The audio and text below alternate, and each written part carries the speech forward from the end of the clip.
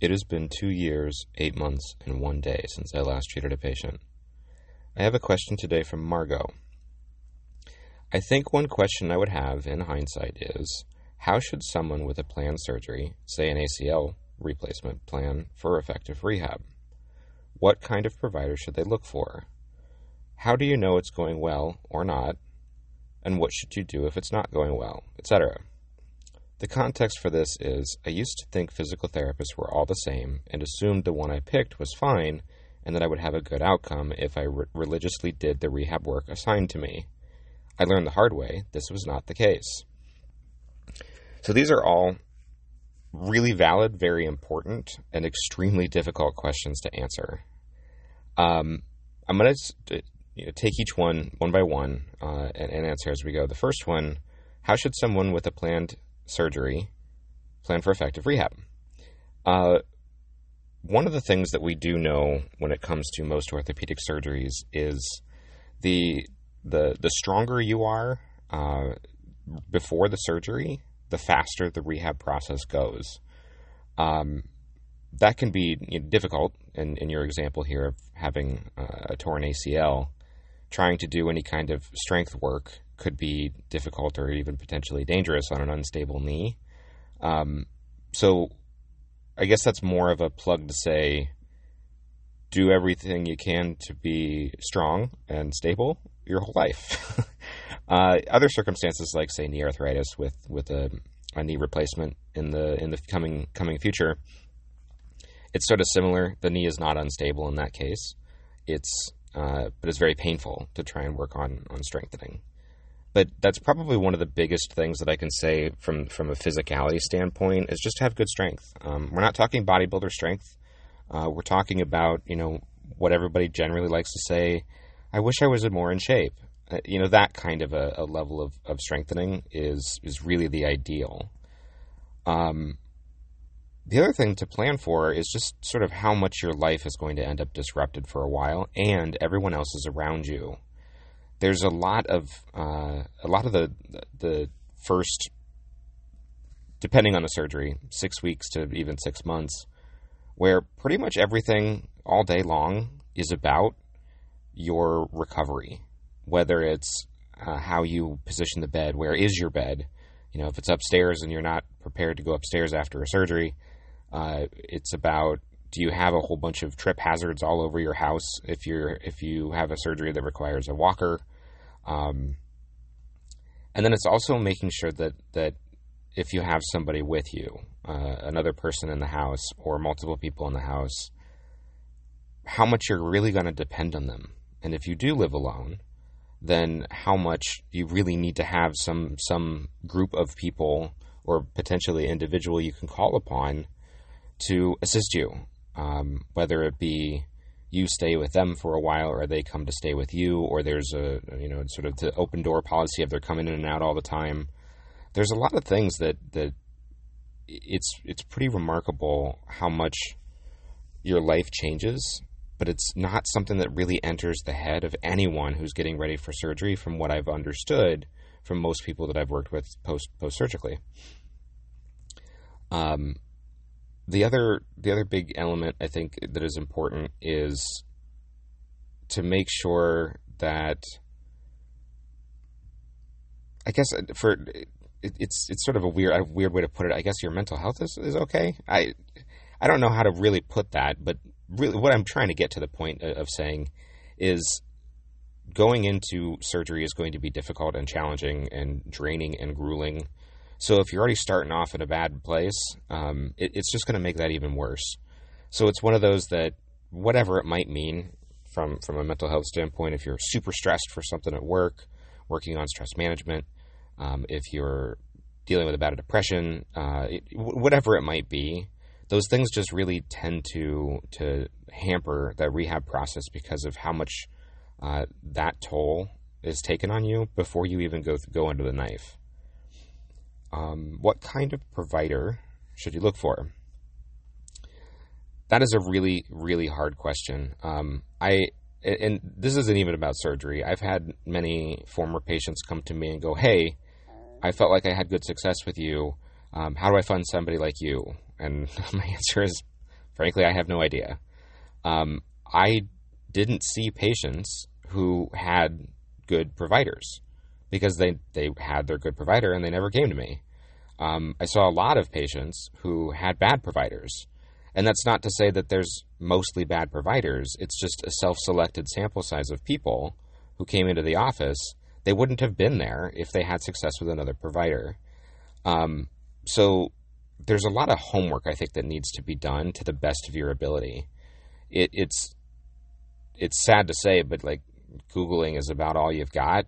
But what I would do is I would look at whatever, I guess, start with what clinics take your insurance. Within those clinics, start reading some bios. A bio is usually not going to give you a ton of information, but it can at least give you a little insight. If the bio is short and sloppily written, it doesn't mean that they're a sloppy PT, but you can't get anything out of it. There's nothing there for you. If it's well thought out and it's clearly written from a place of passion, what is that passion about? What is it that excites them? And most of the time they're going to be talking about their PT, and there's usually the blurbs about what they do in their free time. The free time, I think, is more us providers trying to be personable with people. But I wouldn't actually just blow off the personal side of things. For no other reason that one of the most important elements of having success in the rehab process is being able to connect with your provider on a human level. You don't have to be best friends. That is under no circumstance what I'm saying.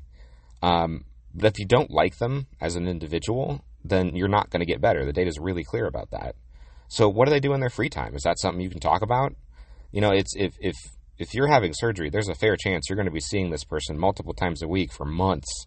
And, getting to know the person is important. So when you're reading the bio, their personal interests are great, but then their writing style, does that sound like somebody that you could connect with? And again, you're trying to pull impossible information out of a paragraph or two, but it's at least a strategy that you can use. And then when it comes to the writing, when I go back to them being passionate, if it's a bio that's written that you can tell it's just because they had to, I don't know that that's a good or a bad provider, but I'm less inclined to want to see them as my first stop, because what if that's just them? What if they're just not into it? When the writing is like how excited they are about the stuff that they get to do, that passion generally translates pretty well into a good experience, good outcomes for you. Again, not always. Just because they're passionate doesn't mean they're good. But it's sort of that element of like personality and profiling that you're trying to pick up from a bio. The other thing that I recommend is go to people ask if they've had surgery and if they had a good experience. It's very clear that marketing is not exactly how you generate patients when it comes to physical therapy and even a lot of medicine. It's word of mouth. That's really where it comes from. So talking to people who have gone through something similar is a good way to find a good provider. They're not guaranteed to be good, but again, it's still more information in your pocket. I know a lot of people like to go with years of experience. That's a mixed bag. The more years of experience, the greater chance of burnout. The more years of experience, the more likely they are fixed and set in their ways. The more years of experience, the more likely they're really fucking good at their job. It's a blend. With new graduates, they have the most up-to-date research in their pocket. No, they don't have experience, but when it comes to surgery, most surgical cases are not crazy complicated that requires that level of deep experience. They actually really need what is the most up-to-date technique for how to address this surgery, because the surgery has a protocol that has to be followed, and the surgeon said it. So it's about the fact that they might be cutting their teeth on you as a new provider, it's really not a big deal because their knowledge base is incredible. So years of experience is not something I particularly find that important. And then the other thing that I've told a lot of people is that when you go into PT, not for surgery, when you go into PT, it's not a lot different than trying to find a mental health counselor. You pretty much just have to try them out, see how it goes. Oh, that one's not working for me. Find another one. That one's working for me. That's kind of one of the more important things that I can say, but that's also not really achievable unless you want to pay out of pocket. Like if you don't have an injury, you can't see a PT without having to spend cash. And if you're spending cash to do a preventative surface, then it's usually expensive. So, that seems like a lot of money to drop on just checking somebody out. But, think about it, like if you using the ACL reconstruction as an example that you gave, well, what if maybe your elbow hurts? Not that bad, but it affects you. That's enough to get you in to do an initial evaluation. And if it's not that bad and the examination is clean, they might go, well, I don't recommend physical therapy, but it gave you an opportunity to see what this person is like, how they work. Don't fake an injury. That's really easy to see from a mile away. And yeah, you might get an initial evaluation out of it, but then you've probably irritated that provider whose schedule is already full with people who need to be seen. So, it does depend upon you having an additional injury. There is the concept of prehab, P-R-E-hab, and that would be like you have rehab before surgery. There's not a lot of insurances that cover that, but check into it. If they do, you have that opportunity to go see whatever PTs that you want prior to surgery. How do you know it's going well or not? For surgery, again, because it's protocol driven, this is something that you can actually look up on Google with some kind of success. And I've said it before, Dr. Google is the worst doctor on the planet, but there's a lot of data out there about surgeries because there's so many that happen and there are protocols around them and there are fixed timelines in terms of what should be happening. There's ranges, but if there's no health conditions, like, if you're anemic or if you have a bleeding disorder, like that complicates things. And so that can throw off the statistics of your surgery versus somebody else's. But without any significant medical complications, it's a pretty static amount of time it takes for tissues to heal, for strength to gain, for bone to stitch back together. Those kind of things are fairly consistent. And so what I would recommend, if you really want to get down and dirty with it, get on to like PubMed and look up actual research articles on what outcomes should look like for a given surgery. Now you have to carve through a whole bunch of medical jargon and research jargon, but pretty typically, if you go straight to the conclusion, maybe the results can sometimes be a little bit mathy, but the conclusion and or the results will often give you a summary of what the findings were that is usually a little bit more towards human language as opposed to scientist language. But then the other side of it is, you can get on Google, try to find reputable sites or sources that are not necessarily research articles to just look at what does timeline look like? What is a general trend? And know that you can't go down to exact date, exact time. At exactly 6 weeks, I should be doing this. Not necessarily. It could be 3 to 9 weeks. 6 weeks just tends to be the average. So understand that if you're out of the average, it doesn't necessarily mean it's bad. It doesn't necessarily mean you're exceptional. It could be that in phase 1, you speed through it at lightning fast speed, faster than anybody ever has. And then in phase 2, you're the slowest recoverer that anybody's ever had. Those are the kind of things that can happen. Like, there's a lot of variety, but for the most part, you're looking around like it's a probability curve. At any point in time post-surgical, I should be able to do XYZ activities. That could be found on Google. I think the other just sort of step back third-party view of yourself, later in the rehab process. Most surgeries, you're looking at about, and I'm very much generalizing, but most surgeries, you're looking at about 8 to 12 months to get back to normal life. But I mean normal basic life, normal daily living. If you want to get back to higher level activities like sports, it's generally going to be 1.5 years to maybe 2 years after surgery before you're back to that peak performance again, unless you're a freak mutant athlete like my former professional athletes were. But if you're 8 months in and you're still struggling with stairs, that's a problem, right? Like, that's something that should not be occurring. And that is information you can find on Google, but that's way beyond the outer bound of when you should be able to accomplish stairs. Of course, for somebody listening, that also does predicate that you've been doing your homework. If you're not participating, then struggling with stairs 8 months after an ACL surgery is expected. But I'm just going to assume that anybody listening to this and curious about these questions are actively participating in their home program, as Margot, you had said. What should you do if it's not going well? The first source is to go back to the surgeon. And the surgeon, this is not meant to be disparaging, but the surgeon effectively looks at it from the context of, I did my job. Now you're in rehab. But if it's not going well, that's your first line of defense, because they did put it back together.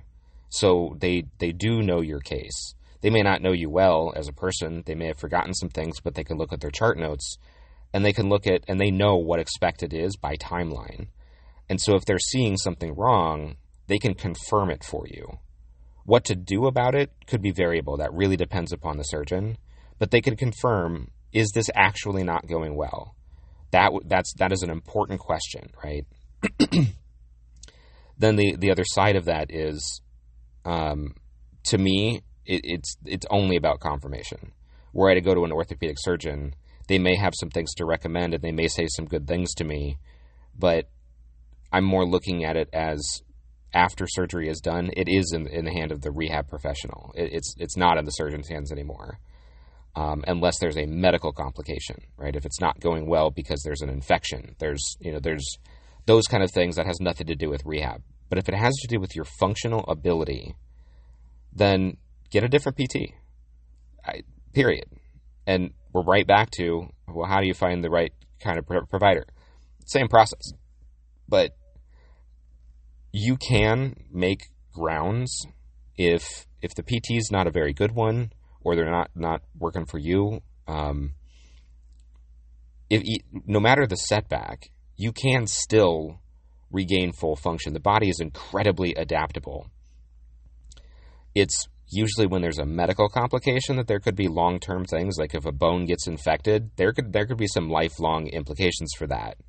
But that's not really much there's not much you can do about that. Make sure the wound stays clean to the best of your ability. Even then, it's not guaranteed that you won't get an infection. But it's the stuff that's just general. Do your best. But from the functional side of things, you can recover. You can make gains as long as something is not damaged or broken. If a nerve was cut or something like that, again, that's back in that medical territory that doesn't have anything to do with you doing homework. Get a different PT. Find a new one. I will flat out own it. Post-surgical was not my strong suit, particularly in the early phases. It's not my strong suit. In the middle phases, when it's a lot about regaining range of motion, there's a lot of PTs out there who are incredible with manual techniques about how to really get the most out of getting range of motion work done. That wasn't my strong suit. My strong suit kicked in when you're on your feet and you're back to daily life again. When you're 8-9 months out, that's when I would excel. Because generally I'm going to see somebody, if their function's not where it should be and we want to get to peak performance, that was me. So it may even be that you had that you could have a phenomenal PT for the first 6 months, but then after 6 months, they're not very good anymore. And that's fine. That's not a problem. That just means get a new one. I think those are the biggest pieces of recommendation I can make if we're talking surgical. This is an entirely different conversation if we're talking about a non-surgical thing, like, say, for example, non-specific low back pain. That's a whole different can of worms that makes each and every question that I just answered here today not the answer. They're entirely separate. And if somebody were to ask that question, I would do a whole lot of like, well, I don't know, depends. That's a really tough subject to speak about generally. Surgically, I can answer this question. I feel pretty comfortable about it. But all in all, I hope that covers your curiosities.